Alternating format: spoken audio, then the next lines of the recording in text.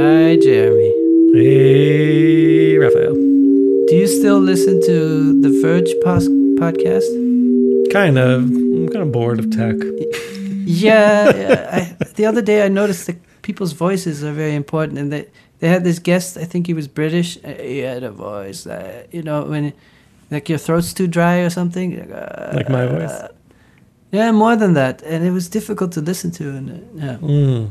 This is not a diss towards you. No, I think. No, I mean, people I've been like thinking your about voice. my voice a lot recently. Just, my grandfather, when he died, by that time he had almost no voice left. Like, my voice is definitely going to fade to the point where, this is a scarcity model right here. Yeah, but you Gotta probably get as much talking in. Isn't there new technology? Yeah, there's like voice synthesis. I could do like the Stephen Hawking. Stephen Yeah. Hawking kind of thing. Mhm. And that would fit your persona. Or like Turbo Avedon, the virtual influencer. But you would have it with autotune. Yeah, I would definitely want to have some backtrack and autotune going on. Hello, Yeah. friends. Yeah. Welcome to the Zoom. Yeah. But how have you been? I mean, we're coming hot off last week's emergency episode. Yeah. Yeah. Distraction. We don't want to get back into it. I thought There's about it the other 1,000 day. It's funny because all these digital products, you don't really see them as products. You see them as inevitable momentum. So it's if somebody says, "Oh, those jeans are old. You got to wear these new jeans." You're very aware that it's marketing and whatever. I like my jeans. I don't need new jeans. Whatever. But with the digital, it's like, you're not in Clubhouse. What are you, grandpa?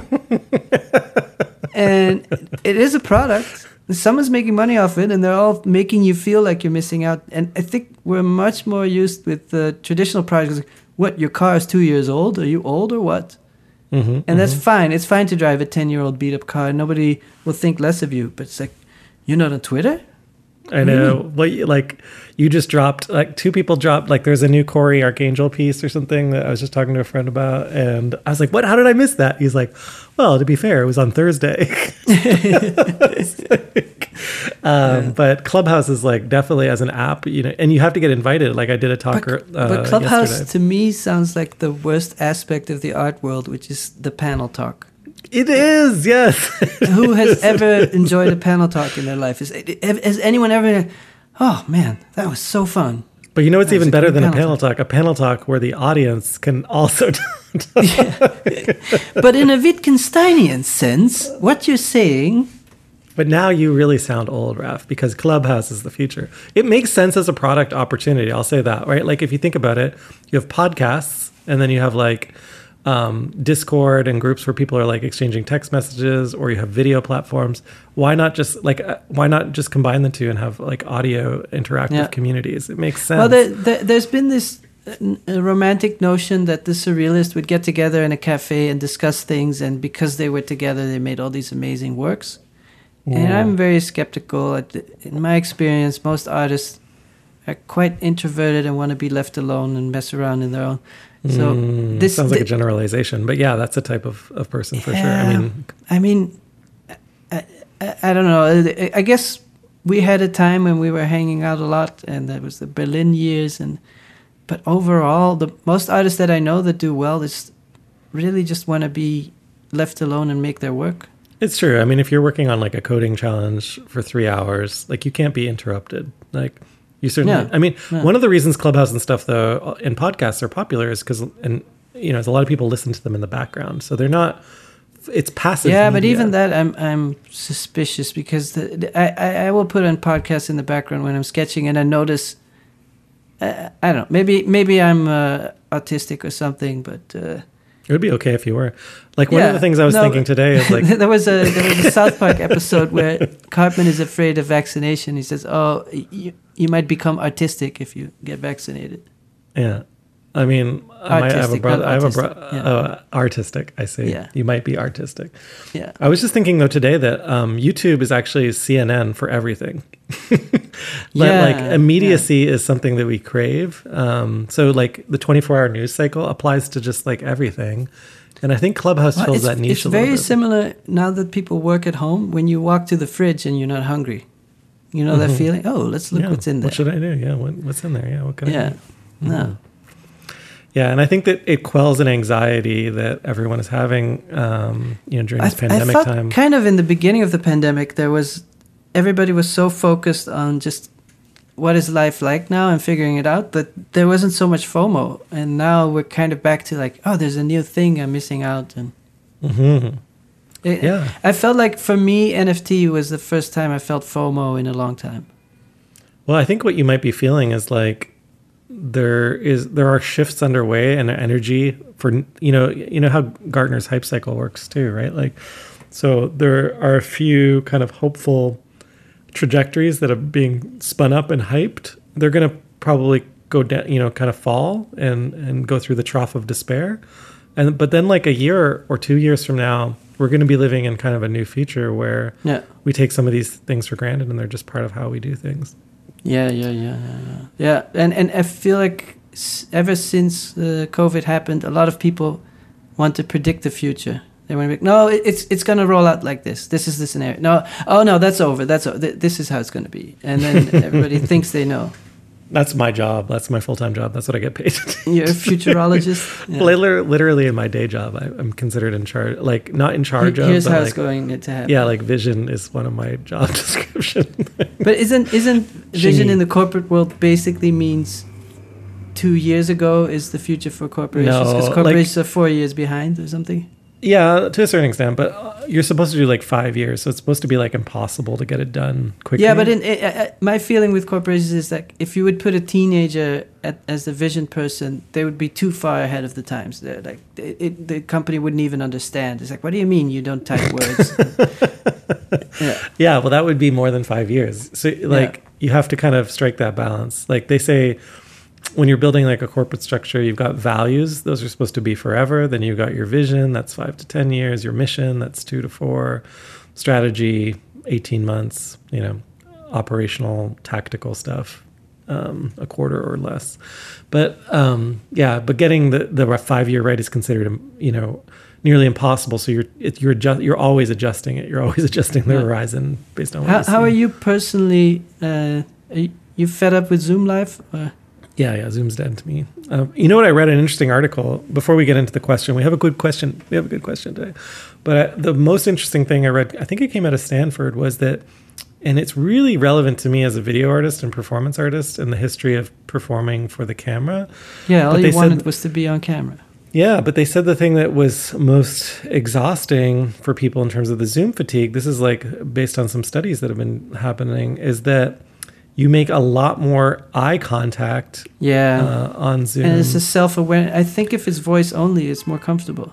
And so it's eye contact with yourself. That's horrible. Self-awareness, but also with the people in the meeting, way beyond what you would do in person. Normally, you'd look around the room, you'd look at your notes. And they said this creates this feeling among everyone, whether they're active or passive in the meeting, that they are actually presenting. Think about it. Like if you're writing on a whiteboard with a marker and you're talking you're going through your thoughts and you're writing them down and making diagrams on the whiteboard. I don't think you're thinking, is my t-shirt crooked? Am I sitting up straight? Or those kind of things. And when the webcam is on and you're seeing yourself, you're like, oh, gotta adjust my shirt. It's not. Yeah. So it adds this. Sort of performative layer, it's like you have this much brain energy and 25% is constantly being drained on making sure you look okay in the webcam. Or maybe I'm vain, but I think a lot of people feel this. Yeah. I mean, people might not know this, but we always turn video off for the podcast. Maybe that's the killer aspect of Clubhouse is like no video. Like it's all about removing. removing features. That's the new feature. It's the KISS. KISS. KISS, the keep it simple, stupid. Oh, yeah. Keep it simple, stupid. Or it's like kind of like if you look at Dispo. Are you a Dispo user yet, by the way? I don't even know what that is. Dispo is like a camera app. You got to get an invite. There's a waiting list. It's a camera app. You can take a picture through a tiny it's like skeuomorphically a disposable camera. And then there's like a tiny viewfinder inside of on your phone. There's like a tiny viewfinder where you can see just a piece of the image. And then you can take a picture and then you have to wait 24 hours for the photos to develop. Yeah. And let me tell you, I took some really ugly pictures of myself. Took some pictures of my cat's tail. Yeah. So we have a question this week. Yes, good one. Shall we have a listen? Let's do it. Hi Jeremy and Raphael. My name's William Liz. I'm an artist based in a small city in the southwest of the UK, leaving London after having a child with another one expected. I have a commercial art practice that earns me money, but have always had an art practice on the side. I'm halfway through a part-time MA to bring that more to the centre, but I'm increasingly resigned to the fact that certain life choices have led to sacrifices in terms of my art making. So, my question is, do you think it is necessary for sacrifices to be made in your life to be an artist? Thank you. Okay, so that was the question from William Luce from the UK. And I think it's a question, it goes through my mind, it must go through your mind, but the first thing that came to mind for me is, I think most artists love making work first, and then the social part is harder. There's people who, their personality is the other way around. They're not sure what to make yet, but they just love the community aspect or the socializing or getting drunk or whatever. They become journalists and gallerists. Yeah, Right. but so the people who are more drawn to the social aspect. But in general, it is my feeling. A lot of artists love spending time by themselves. Otherwise, why would you choose such a endeavor? Even though it's torturing, yeah, we've talked about that. And so then you have a bunch of introverts who love to make stuff, and then they want the world to know about it. And then it's the question, like, you're 18, which art school do you go to? Do you go to a bigger city? It's more expensive. You got to show your face, blah, blah, blah. And then there's this, you get a little bit older, and you're like, I did my time. Is it still working? Does it pay off to be here? And etc. And I'm definitely the type where I chose to come to New York for different reasons, but mostly for work. Because I'm like, okay, I might as well go all the way. Let's go to New York. But then you're here, and I'm not that social. I don't go to that many things, especially now. But I do. So I understand the question, especially if you want to settle down and you need more life space, and you want to have kids, and you want maybe better schools, and so you don't want to be in a big city. But maybe my question is, if William, the question back would be, if he had an infinite amount of cash, would he, if he lived in Paris or New York or London, would that even help? I don't know if cash is the only factor. I would say an infinite amount of time, because one of the ways I might you get a nanny question, and all that stuff. Yeah. Well, because one way to think about the question is, based on my own experience with life, is and the way he's implying in the question is, you make decisions, and as you make those decisions, you realize you're closing other doors potentially. But that only becomes apparent when you realize that you can't reverse a decision, or you don't have time to take on another decision, right? So you're like, well, I only have 4 decisions that I can make in the next 10 years, and I made these other 2, and that means I can't do these other things, right? And that becomes apparent. Like when you're in your 20s, it seems like there's unlimited decisions, like, and doors that can be open. In fact, like I always remarked when I met Kristen, my partner, she had 2 siblings, and I was starting to establish myself as an artist, and they're a little younger than me, but they would talk about themselves like, and their future art practice, like it was like a surefire win, like they were definitely going to be like well-known artists, and I was no like, problemo. And I was like, well, like I'm a few years into this. It's actually pretty hard. They'd be like, yeah, that's just because you're not very good. That's because you're not very good. And I was like, well, like, just so you know, I have some friends. They're like, they would, and I remember thinking to myself, because, and I'm not saying like I didn't talk to young people, but I got to spend a lot of time with them and get to know that they were talented. They had an interest in, but what I was able to see is like my younger self. Like I had a large ego when I was young, and I thought like anything was possible. And of course anything is possible, right? But then as you learn what is possible and not possible, it can start to weigh on you that nothing's possible at all, which is terrible. And it's not even true. It's just that it takes time, right? But do you feel like do you feel at all that you had to make a clear sacrifice in a life direction? Well, here's the number one thing we've talked about on the podcast before, which is when you're in art school, like, I don't know if you had this, but I was given this talk by my teachers, like, Jeremy, you know, you'll get to travel and see the world, but family, house, money, forget about it. It's like, Yeah, it was like I was maybe joining the mafia. Being from the Netherlands, that might feel different because I think it is more realistic that you can get by with little. Like my dad was an art teacher, but he worked 3 days a week and then had time to paint on the other days. And he just had an approach like, I'm not going to emphasize making money, but I'm going to emphasize making work. And you get by, and you can still live a good life on a smaller budget. But in the US, that feels very different. Like if you're behind your payments and you can't get health insurance, and before you know it, you're homeless. So that's a different story. But I think, so maybe my perspective was, yeah, it's totally possible to have kids and be an artist. And yet neither of us has had children, right? But maybe No, for but different reasons. that's a different reason because kids are annoying. The house thing really. So the house, to me, the that feels like a yeah. sacrifice. Like having a kid means, wow, that means I have to do stuff. For me, the house thing though was really offensive, and I remember thinking like, no, fuck you, I'm definitely going to have a house. And that is why I have one today. But like, you know, I had to state that was going to be a priority, and then achieving that result. And I think people do that for family. They definitely want to, like my sister, I shouldn't talk too personally about my family, but she was also an artist. She went to art school, did her master's. At some point though, she told me, she's like, you know, family is a lot more important. It's a lot more important that I'm able to build a family and have a home with a family than for me to, you know, pursue this art career. That said, she still manages to find time to like eke out creative practice. And that doesn't mean that she's not fully fulfilled. And I think that's one thing maybe that is a point worth talking about, which is like art career versus like creative fulfillment, and how much the career really matters to the fulfillment, because that can be messy, because you know, like if you are getting fulfilled, you know, there's probably not any reason that you need a career. Like the chances of building a career, it's just so much effort goes into building a career. Well, I think it, for example, if you take a side job and the side job becomes very successful, a day job, and maybe you're into crypto and you made your money, and you take away the financial incentive of doing shows, and then you do a show and it doesn't sell, and you're like, why should I even do this? It's just costing me money. And it's no longer, I heard this from filmmakers, like it's not good to get investors who don't have a financial need for the product to succeed.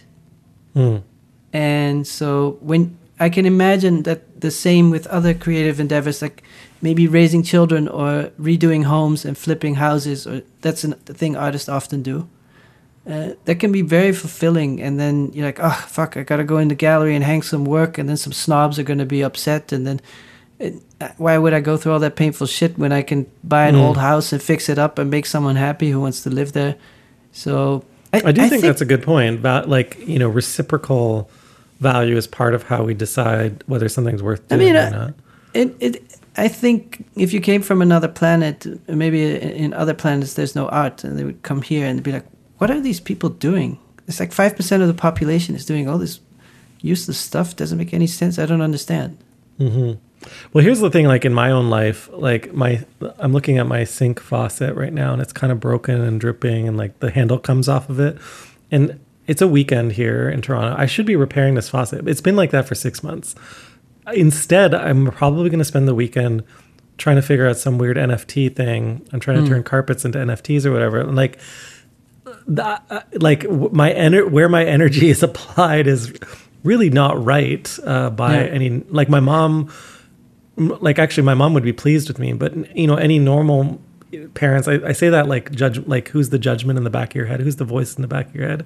Would be like, Jeremy, why aren't you fixing the faucet? Why aren't you like vacuuming the But this house? is a funny question, because it's a question about sacrificing time, and then we both chose not to.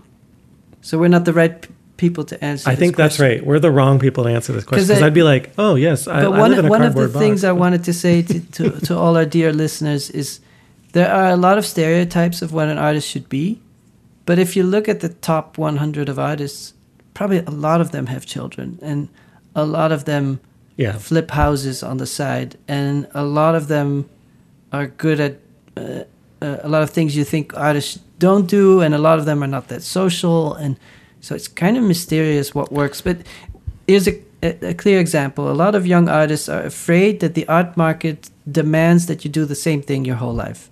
Oh yeah, that's like, the oh, yeah. cliche. I do this. I make square paintings with the magenta, or whatever. Hot And stuff. and then if you look at the best-selling artists, Picasso did all kinds of different stuff. Warhol did all kinds of different stuff. On and on and on of people having very diverse bodies of work. Mm-hmm. And so there's tons of examples. And like Gerhard Richter has kids. How much more successful can you be than Gerhard Richter? So apparently having children doesn't mean you're not going to succeed as an artist. Period. Yeah, I mean, I've known lots of folks Ed with Richet kids. has children. Picasso had children. You know. Well, we should get out of the way. Like, obviously, not only are we the wrong people to answer this, but like, A, we're not successful. B, we don't have children. well, also, and like, yeah, and we've had generally lives where we've had enough privilege or space. Like, I didn't have any student debt, as an example, and so that made a huge difference to the choices I had when I finished school. But a lot of folks graduate with a ton of debt, and then they're forced into a position where they have to pay it back or suffer consequences that are just unreasonable. But NFT is going to fix everything. Yeah, well, for anyone that's already made it, yeah. But sure. I think there was another question from another listener who might show up. Different people think that they have a setback, that their position, whether it's having children or being from a minority background or whatever the minority is, I would say the healthiest approach would be to find people who are in an equal situation and that they seem to have carved out a path for themselves, and think, how did it work for them in spite of those setbacks? Mm-hmm. So there must be, we could look at data all day long of people who failed, because 99% of people fail. But then you get, okay, let's say that you're a person from a small town who's kind of shy and who's uncomfortable being around people, and you have a family. What are your options? Mm-hmm.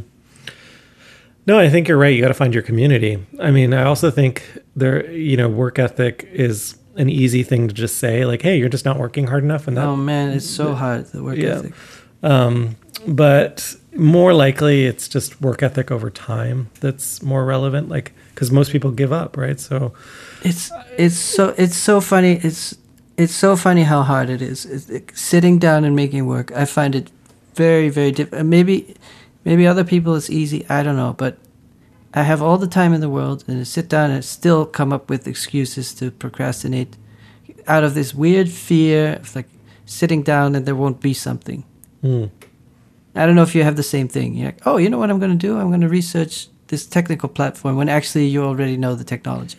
No, I have the same feeling. And one thing that I've realized I have to do is go through the ritual. And like, it's hard to predict when Let's research password managers. Well, this is where I think procrastination. I don't think we should like cite Picasso necessarily as like a great person, because he was like a horrible misogynist, but he created like 50,000 works in his lifetime. Now, how many of those? But how many of those are celebrated as masterworks? Like, a dozen, potentially more, but certainly not a large percentage of the 50,000 are considered the iconic works. Yeah. And so I would try and remind myself that it's thinking out loud. Yeah, exactly. Like, I was just talking to another artist yesterday trying things out is a big part. Like certainty is not what artists present. I think we often have this myth that like it's a puzzle that has to get figured out all at once, instead of like the puzzle actually takes a lifetime to solve, and it never really should be solved, because then there's no room for your audience. But like there's just lots and lots of exploration over time, and you hit upon some happy accidents every once in a while. Yeah, and I think it's always the best when you've given up. You're like, this. I'm tired of thinking of masterpieces. Let's just make something bad, and then you make the best work. But let's talk about some of the sacrifices. Let's talk about. Well, I can clearly, when I see the choices I made, mostly were choices where I want to live, because those are the most impactful. And so growing up in the Netherlands and feeling like I need to see what's out there, and there's not enough opportunity here, so I have to go elsewhere. And you definitely give up seeing your family and your older friends who you trust more than newer friends, and you know each other better. That's definitely a sacrifice, but at the same time, it's not a sacrifice because if you, at least for me, you stay in one place for too long and you get bored, and so it. Did that, like, for you, leaving your hometown, did that feel like a sacrifice? I did it for a few years, and it actually was great. I probably shouldn't have come back. But I think the bigger sacrifice, I made was, well, to avoid sacrifice, I have a full-time job in addition to being an artist. And so some people think that means that you're sacrificing on your art career, but for me, it was the opposite. It created space for me. I've been way more productive in my employed life than when I was self-employed. And that it was because I could turn the artwork time on or off separately from the work time. So it just created compartments for there's something about when you have a lot of duties, then the art time is pure pleasure. And when you have 100% art time, then sometimes it's like, oh, I don't feel like it right now. If you only have 5 minutes, you'll definitely do it. Yeah, I've never been in that position, to be honest with you, outside of a residency. And when I'm at a residency, I can remember being really frustrated with other full-time artists who weren't working themselves to the bone. Because I'd be like, do you realize how precious this time is? This is incredible. We get to just spend 2 weeks making art. Oh my God. It's let's talk about art. Oh my God. It's art. It's art all the time. It's 24 hours a day. I think you make a good point, which is grass is always greener to a certain extent. That said, within my full-time job context, it's actually not full-time. I work 4 days a week. And then I've sort of established a professional practice where if it's a work day, especially with work from home right now, but even before, I'll still take studio visits from the office, and I think that sometimes people assume that it has to be one or the other, but if you look at the statistics, most people in their lifetime have multiple jobs, and multiple jobs concurrently is now the norm, even outside of being an artist. So you drive an Uber, you make cakes. Well, unfortunately, to a certain extent, but there's the cliche of the person in their basement working on a train set. I don't see how that's any different than that person could be working on a massive steel sculpture. So I was just Wayne Gretzky. I'm here in Canada. It's super cliche, but Wayne Gretzky's dad died. He was 84 years old. He's a Canadian hero. Wayne Gretzky, greatest player of all time, they say, in hockey. But his dad, really worked as a telephone kind of worker, a technician. And he became a huge part of his community for building a rink in his backyard, and then coaching his sons and then the other people in the community to play these games. And he just became this community figure. And he would get up at 5 a.m. to, this is the Canadian legend, right? To get the rink ready. And he would be up, until midnight, closing things down. But his dedication to hockey and to his son and his community far superseded his career as a telephone technician. But he was doing that all within, if you think of the number of hours we have in the day, it's actually a lot more than we believe or think there is. I've often, if you ended work at 5, which would be early a lot of times, you still have probably a good 6 hours before the end of the day. Now you might be exhausted, but what I've found is if you go outside on an evening, you'll see still people out there running or riding their bikes or going to the gym. Being an artist, I think, can be a lot like going to the gym or going for a run or watching an hour of television. You could get really into WandaVision, or you could get really into.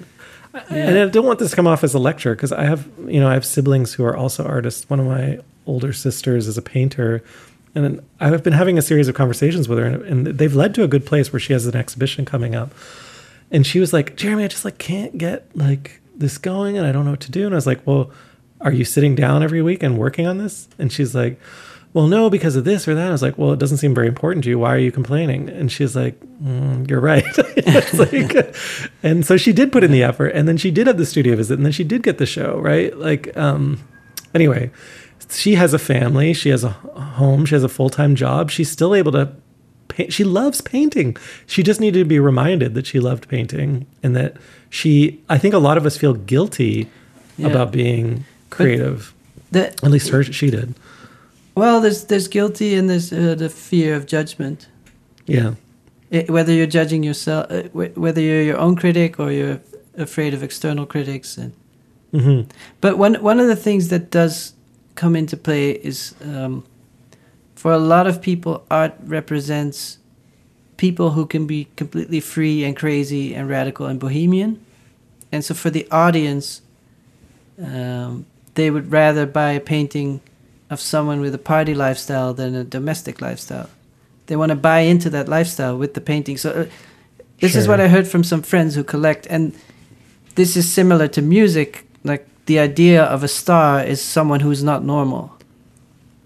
I guess. I mean, here's the thing. No. You can argue, but numerically, I think people want artists to be eccentric. I think you can argue whether that's right or wrong, but I think in general, like, you're talking about like cult of personality. Like, there should be some narrative built around. But like, who are your heroes in the arts? And you'll notice that a lot of them are eccentric. Or is that not true?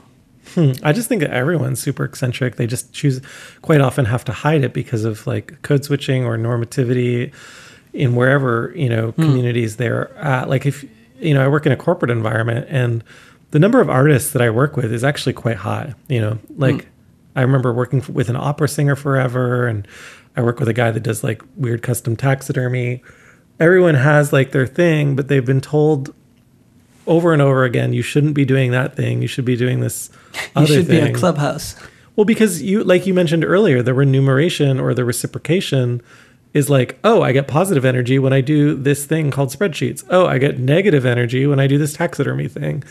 And the negative energy you mentioned is like, maybe I don't get the show, or like I have a failed opportunity. But the chances are you're going to get a bunch of those like negative signals. I've always said, no one wants you to be an artist. But I'm thinking more, I don't think we judge filmmakers this way. Nobody thinks like, oh, James Cameron has children, I don't want to see that movie. But when it comes to like a new mixtape and people want like, oh, this rapper really sold drugs, or this DJ parties all night long, and like, people can't live that way, but they want to be part of that. And I think there's something about... I think it's a segment. That's a segment. Very specific. I think you're arguing from the point of view the way you want the world to be, but it's not the way people work. And there's something... I always think crazy people are very entertaining. That's part of it. Like, reality TV is not reality. The way people act in reality TV is not realistic. And so, you could argue there's that Terrace House show in Japan where there's no drama, no conflict. But in general, people act ridiculous on reality TV because people want to look at ridiculous things. It's entertaining. Okay, so to recenter this on the sacrifices thing, you're saying you would need to sacrifice your identity. No, I'm saying when people question, can I be an artist if I'm just like a normal soccer parent and I take my kids to soccer practice and I paint on the Sunday afternoon? Or would the audience, especially the buying audience, rather have someone who paints all through the night and is an alcoholic and is dating someone famous? I think you're a marketeer. Like which product would sell if I tell you those two? Well, you definitely have to have a narrative. We talk about that all the time. There needs to be some reason that you're doing what you're doing, and it needs to make sense to your audience and to the work. The work will speak for itself, but you can't. I'm of the argument it's really hard but the work will speak for itself. Is I think it's partly true, but like the reason people. And also for me, like I love the work of Agnes Martin, but it started to make more sense when you start to when you know her. You read interviews and you're like, oh, this person would meditate every day for 4 days, for 4 hours, and that's when the images would appear. And she had to strip down her life and be away from people, so she moved to New Mexico and blah blah blah. But it starts to add layers, and if it was like. Point. But at the same time, you could be like, oh, this person worked for AT&T for 35 years and was working on spreadsheets, and that's why she made grid-like paintings. That story could have also worked. So, like, inherent in all of these examples, though, is the story is actually embedded in the sacrifice. Like, and I think the story is not just for the audience; it's also for the artist. Because when you think of an artist, and you need belief. I think as an artist, you need to believe that there's a place for you and your work and your energy. That's true. And so that confidence or that belief comes from also being convinced that you're in the right place and that you're headed in the right direction. And this is starting to sound a lot like corporate branding circles, though. Like, I will just say, well, it's human energy. Yeah. But like when you're building a brand for a corporation, you're like, and I just shouldn't say corporation, but like for a company or you're a founder, like there's this concept of the founder's story. Have you ever heard of that? Yeah. Well, and like story stocks, that whole thing. Yeah, but like, well, it actually has an economic benefit to the company. That's why we invest in these things, because people want. Because you're asking too much of your employees. You're like, I know this is crazy, but we're gonna make it. Well, and what is the proof? And you're saying, well, the proof is I sacrificed by starting in a garage, and like, so the narrative is the proof that. I love that scene in the show Silicon Valley, and then Gavin Belson has a airplane hangar where he has rebuilt the garage where the company started, supposedly. Yeah. And all these companies like Apple, Dell, all these things. I actually met this woman that like hosted a bunch of those people. I think I talked about on the podcast previously, but and so those stories are true. Were they what was necessary? I don't know. But quite often they're evidence of the sacrifice and evidence that this person's to be trusted, because I think it comes down to trust ultimately, right? Like, and here's what, like, I was told by a gallerist early in my career, which is like, how will I know that you're still going to be making art in 10 years? Like, I remember this when I was in my 20s, a gallery asking me that. And I was like, what? How do you know? I'm really excited about it. They're like, no. I really need to know. And I just can't be certain that you're going to, you're going to do this. Are you in it? Yeah. No. And, that's why a lot of people don't get representation until they're mid-career, right? Because they haven't evidenced the sacrifice. There's always exceptions. And I think there's tons of artists with children. And Magritte was one artist who's kind of hated the stereotype of the artist having to be messy and dirty and alcoholic and whatever. So he lived in a very normal suburban neighborhood and sort of dressed like an office worker, and he painted himself and his figures in these very normal bourgeois clothing. And he would paint in the living room and pull out the easel from a closet, paint for a few hours, put it back, and then they would have lunch in the living room. And he just didn't want to be in a messy studio. He hated the idea of being in messy clothing and all that stuff. So he's like, I want to be the opposite of what people think an artist is. Mm-hmm. So that's it. I think it's embracing your situation then. Yeah. I mean, I think if I took you could take any example, and I think you can evidence some narrative, and the sacrifice could be small. Like, I guess we're getting to the point where we're saying there has to be some sacrifice, because there has to be some time. I think in the music world, it's much more clear that if you look at the history of music videos, that's not normal life. People don't want normal life in music videos. They want to see 15 Maseratis on top of each other with champagne and girls in bikinis. That's not normal life. I mean, there's a reason a lot of musicians die of drug overdoses, right? Yeah, it's very stressful. Yeah, but it's this hyper concentrated party lifestyle exaggeration, and I don't think that's what a lot of people want out of art as viewers. They want to see an exaggeration of life.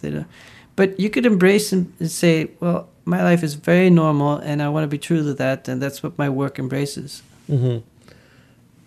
Yeah, I would say like I have an unusual tolerance for pain and suffering, and but I don't think that I suffered as much as most people. I want someone to make a song sampling your voice and unusual. Yeah.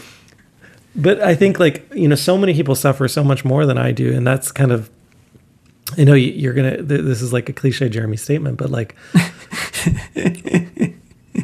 It is a value when you feel like you've actually left it all on the floor, kind of thing. You know, like there's a sort of hedonist satisfaction that comes from being like surviving a difficult, drought of ideas for you, for example, or a production schedule that's just like, as like when Elon Musk said, I'm in production hell or whatever, when they were building the Model 3, there's something that comes from the survival that is not just for your audience. I think, this is like so unhealthy for me to describe on the podcast. Actually, I don't know if I can commit to this good point, but like, it's because it's an unhealthy life. I'm like promoting an unhealthy lifestyle, which is not good. It's the hustle culture problem. Yeah, that persists. It's like hustle. Well, one of my problems with the idea of hard work in art is that I think hard work in any other endeavor, whether it's healthcare or logistics or whatever, I'm sure hard work pays off. I'm not so sure in the arts if hard work is a good idea. I really think ideas come a lot out of, and this maybe is an argument of why people stay away from normative life, is there's something when you're a teenager up until you're 30 that you have so little responsibility that you can come up with very surprising things because you just have a lot of time and you see the world without any responsibility.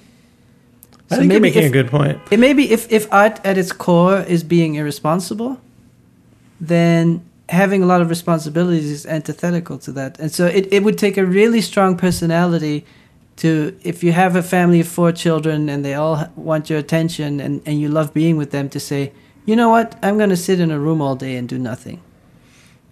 Yeah, I mean, I think it's very easy to say I'm going to do nothing when you're 25.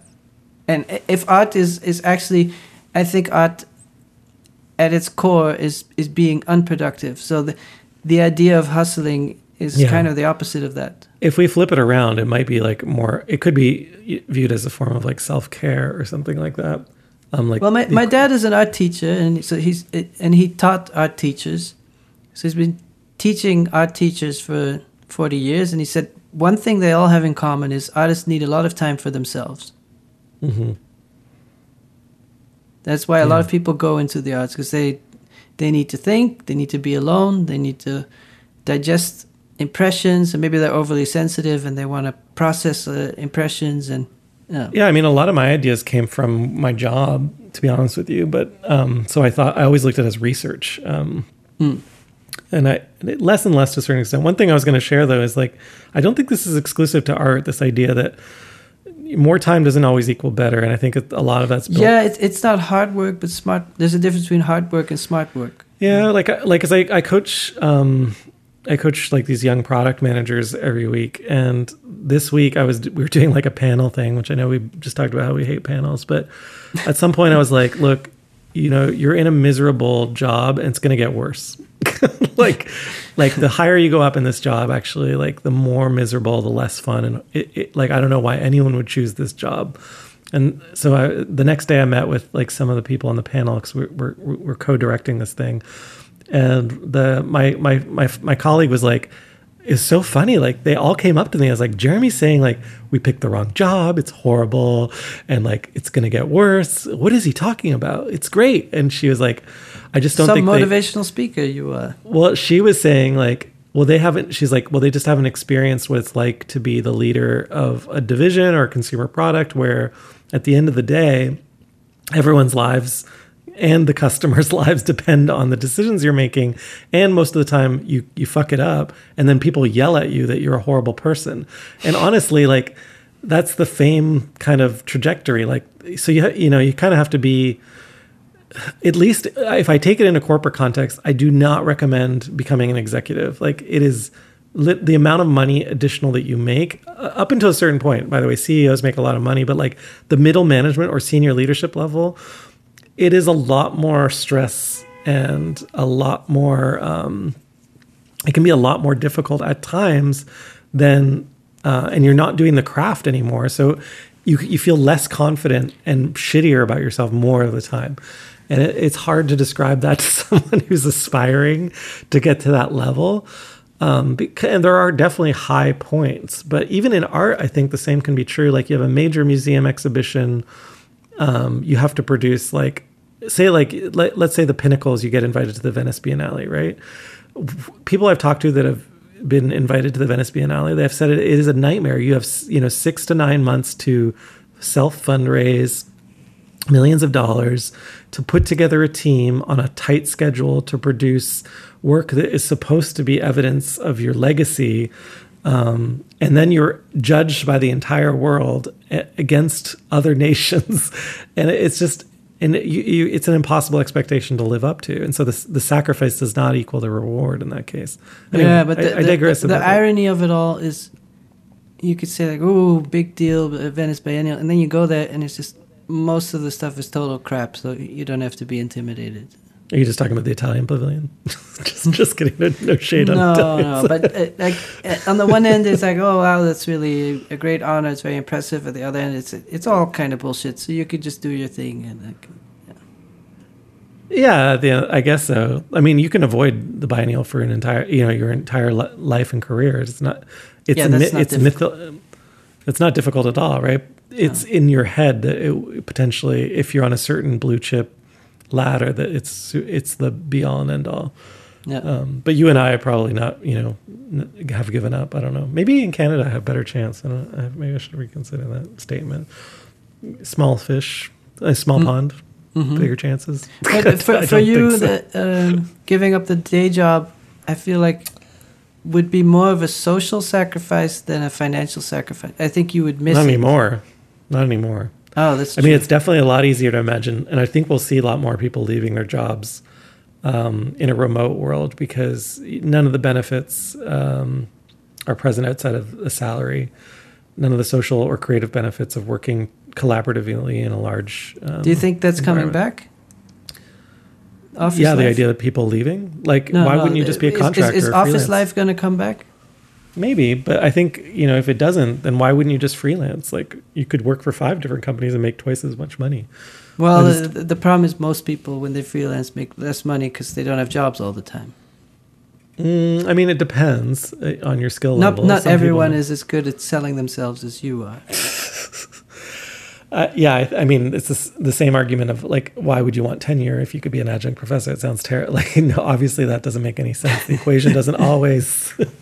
Yeah, you could work for You're 5 just a successful, privileged white guy, so you're like, just money comes waving at me all the time. That's what does make me uncomfortable with this topic in general. But I have decided we could probably personally talk about some of the decisions. Kristen and I decided not to have children, and we're happy with that decision. I've decided I want to live in a city, so I'm going to live in a smaller space. That's a sacrifice. I'm not going to have a studio for that reason. I don't think that one is a sacrifice for you. That's less cleaning. Yeah, I think I don't know. To me, the big house is. It just seems like I think I'm constantly looking at whatever comes on the path. It's like, oh, is this a commitment? How much time is it going to cost me? Mm-hmm. The reason I feel weird is I really do feel like I'm at the point in my life. It's like a zenith point where the only sacrifice I'm making right now is the time lost to earning money. Yeah, basically, when, and you've asked me this before, when is it enough money? And I'm racing to save enough money for this retirement where I'm going to be full-time artist or something like that. Yeah, I call it pre-retirement. Yeah. People who retire early. Yeah, so I'm trying to hyper-optimize for that. But in the meantime, if I had done it in reverse, I might be in the exact same position. And who knows? It's impossible to know. I as your art psychoanalyst, I would say... You have your day job out of a fear of failure, not out of a fear of poverty. Interesting. I think you're afraid that if you become a full-time artist, that there's not enough demand for your work. That's fair. Yeah, and that's why most people are not full-time artists. And I remember seeing a documentary about Jeff Koons, and he's talking about success, and he's installing the big flower puppy in Bilbao. It's the size of a building, a puppy-shaped sculpture. And he said, yeah, most people say they want success, but they would run away at the opportunity. And I think he's right. If Bilbao would ask me to make a giant sculpture, I'd be like, sorry, I don't know what to do. Yeah, I mean, the only counterpoint I could make is, based on my own life and experience, so before you're allowed to define me, is that I really do get a thrill out of being in different careers. I mentioned I teach and I founded this like product management school, but I also work in design. I get really bored if I'm cornered into doing things one way. Here's my one thing. No, but I think hypothetically, like, if you would focus on constantly making your own body of work, and you had 7 museum shows per year, and you treated one as a startup and one as a sculpture show, and one, like, I think that would be a more interesting path for you than you spending time designing accounting software. But maybe I'm wrong. I don't know. But I've enjoyed that part of my life. Like, it's been a really interesting part of my life. Okay. Well, but I think exhibitions is one way of having projects. But part of, for me, what is success as an artist is getting asked to participate in projects that other people invite you in. Whether it's publishing a book or organizing a panel talk or organizing a group. And when there's not enough questions from the outside, that's the hard part. You could say, I can just sit in a room and make my stuff. But and I think that's what... No interest. Yeah, but that's maybe the question of sacrifice when you're like, I kind of want to have a family and a big garden, and I want to spend more time baking. Would you say that if you had a lot of museum shows and sales lined up? Like, it's kind of chicken or the egg question. Like, do you get rid of the kids so you can go full on in the art career, or do you get... I think your Kuhn's point was a good one, though, the fear of success. Like, the worst thing that can happen to you is you become successful. And this is true in startups, too. Like, when you're growing really, really quickly, it's hell. Like, it's and really, it's not really... what you signed up for, because you're interested in making small things without a deadline, and all of a sudden it's like this whole production hell, and And for me, like, personally, it might be that I'm just more comfortable, because I can remember when I was performing at least once a week, sometimes like 2 times a week, and I had a much more active career at a certain point. And at times it felt like I wasn't in control, like the career was running me. And there's this concept in business of like working in the business versus on the business. And the concept is interesting to consider in regards to what we're discussing, because a lot of businesses fail because the actual owner wants to continue practicing the craft. So they're more interested in making than managing. Yeah, but they burn out. And because the more success they get, the higher the demand on their craft. And so then what you're supposed to do is work on the business, which is like you have to fire yourself as like the craftsperson. But that's not fun. And so most people don't do that because they're like, but that's not why I do this. I enjoy the craft. And so and you have to become your craft becomes being a CEO or whatever. Yeah. And it's honestly not a fun job for a lot of folks. Well, it's funny because you mentioned, I remember doing my first museum show in Japan, and I had these projections of my websites, and walking around, I'm like, oh, this could really scale. I could easily replicate this show without a lot of effort. Mm-hmm. I thought, in the same way software can scale easily, NetArt can scale easily. You can project it bigger, it's easy to travel, etc. And it makes me think of conceptual art, where you've gotten rid of the object, and there are instructions, and the work is immaterial. Mm-hmm. And you think of an artist like Lawrence Wiener, you sacrifice the craft of image making, you sacrifice the commercial side of it. There were a lot of sacrifices in conceptual art, but it did scale very fast, and it's very easy for a museum to collect a Lawrence Wiener piece. He can email you the sentence. Yeah. And so when you're making work, you sacrifice certain elements to emphasize other elements. So maybe you have different talents, and you're doing ceramics, but you're also doing poetry, and you're like, well, I'm going to sacrifice the ceramics because the texts are doing better, or the other way around. So maybe what I'm trying to say is that sometimes you have to sacrifice parts of your work to let other ones go deeper with the other parts. No, I think you're making a really good point. And also, if we go back on, let's say, like Duchamp or Picasso or Lawrence Wiener, or any of these people, they also... I met Lawrence Wiener's daughter, so he does have kids. You can be a conceptual artist with children. Or like, let's take Cindy Sherman. But like generally, there's a point at which they sacrifice a prior body of work to create a new body. Yeah, I think Baldessari did this thing where he was kind of a bad painter, and as a performance, he burned all his paintings. He said, "That's it, I'm a conceptual artist now." But he filmed like burning all. He said it's it had to be a public statement. I'm sacrificing that part of my work. Like, where are Duchamp's early like paintings? Because if you want to make a statement like I'm going to focus on everything except painting, then you have to sacrifice painting itself. Yeah, this is an interesting, good point. Too bad no one's listening anymore because it took us an hour to get here. But ultimately, what you're talking about is sometimes the work isn't for pure joy. It's a sacrifice on behalf of something greater than yourself. Yeah, yeah.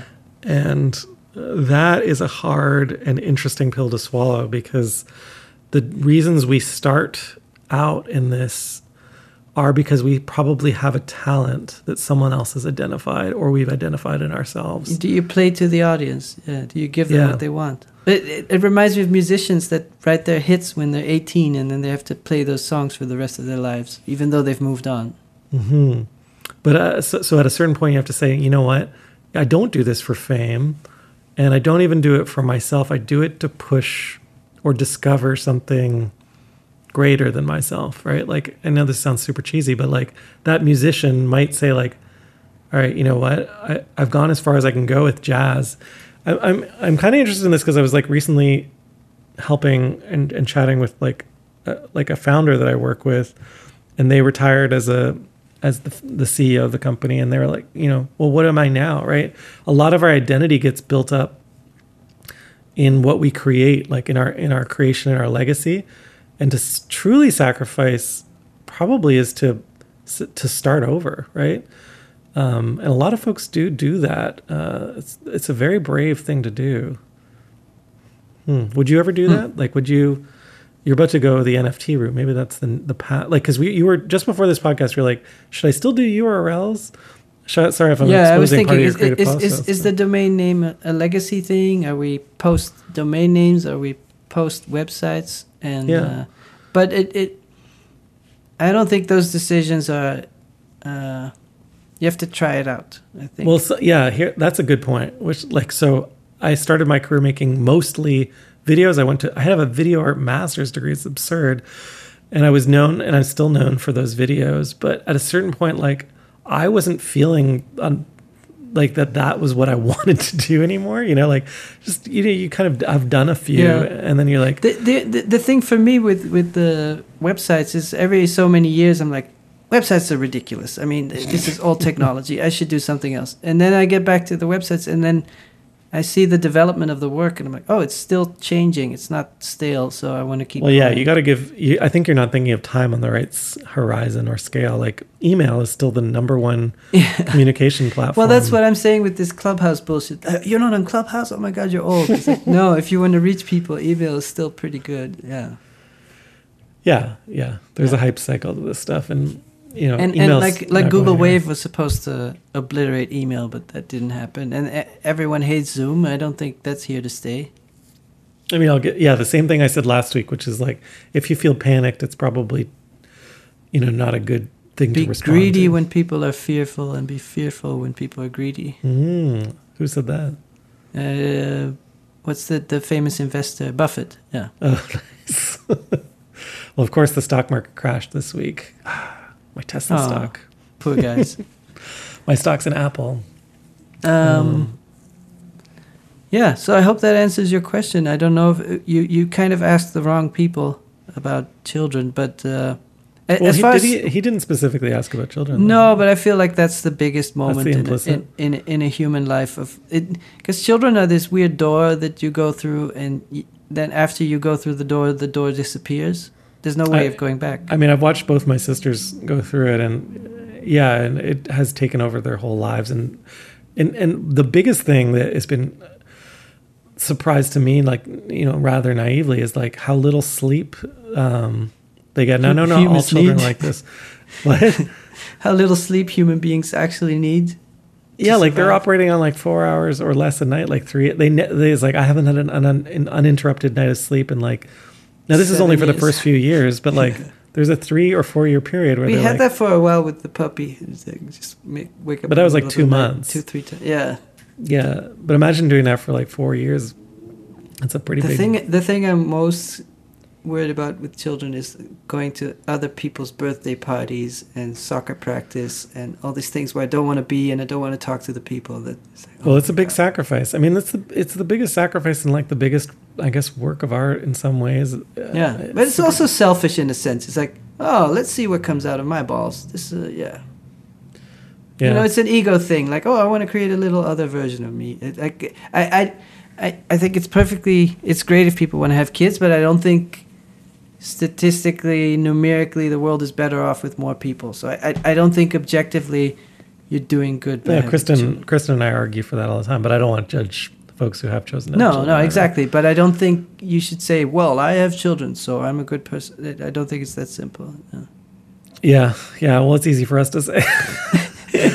Also, like, we could do a whole 10-minute thing on gloating as middle-aged men without kids.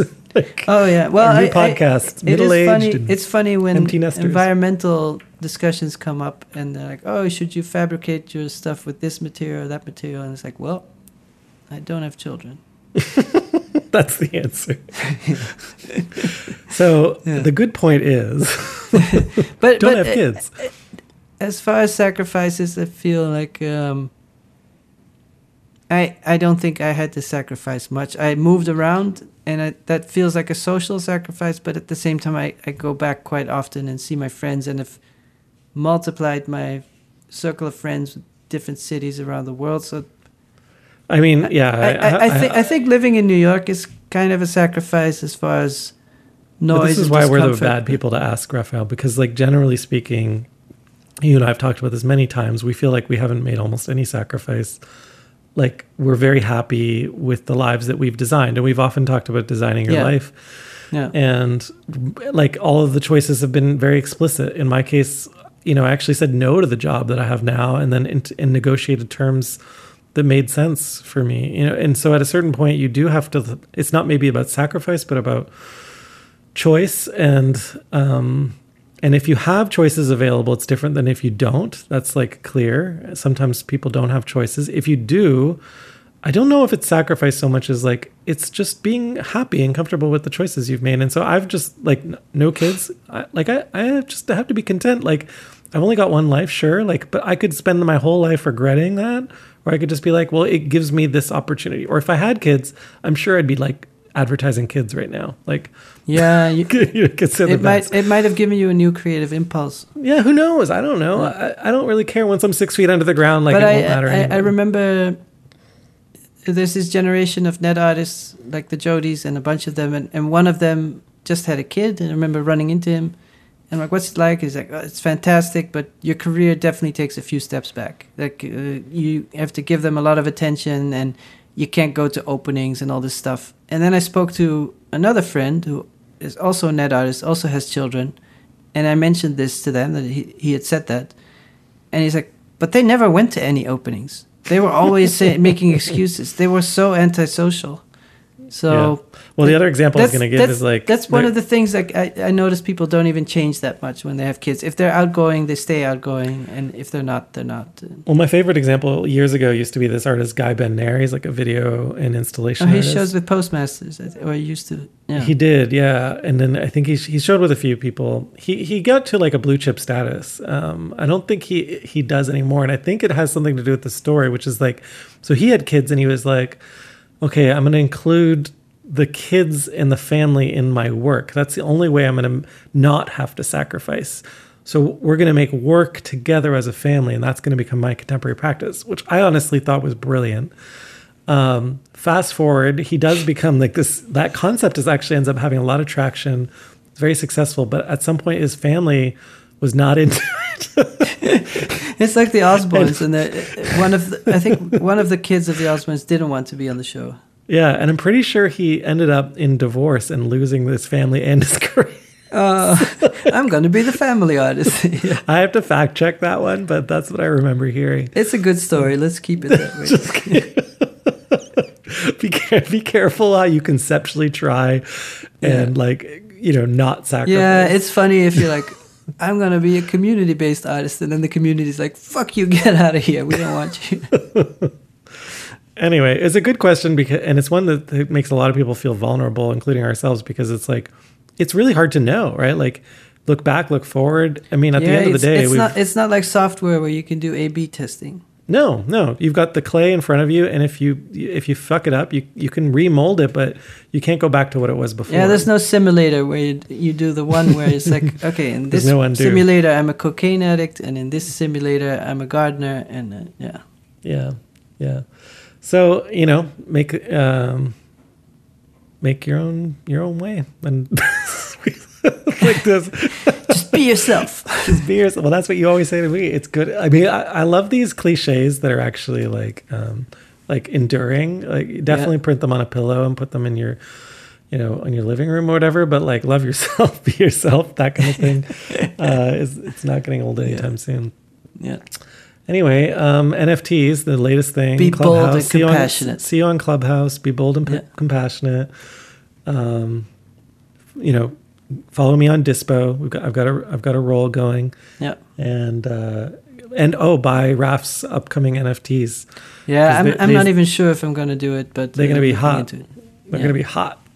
Yeah. You're going to drop. Is it going to be? It's going to be a drop, right? Like, is it going to be a drop on Clubhouse? It's going to be. Oh yeah, I'm starting a barista Clubhouse channel. Yeah. Coffee and Clubhouse. That sounds good. Yeah. Okay.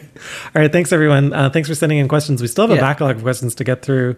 Yeah, but keep them coming. We're very happy that you're sending in questions. Yeah. Okay. Okay. Thank you. Bye. Bye-bye.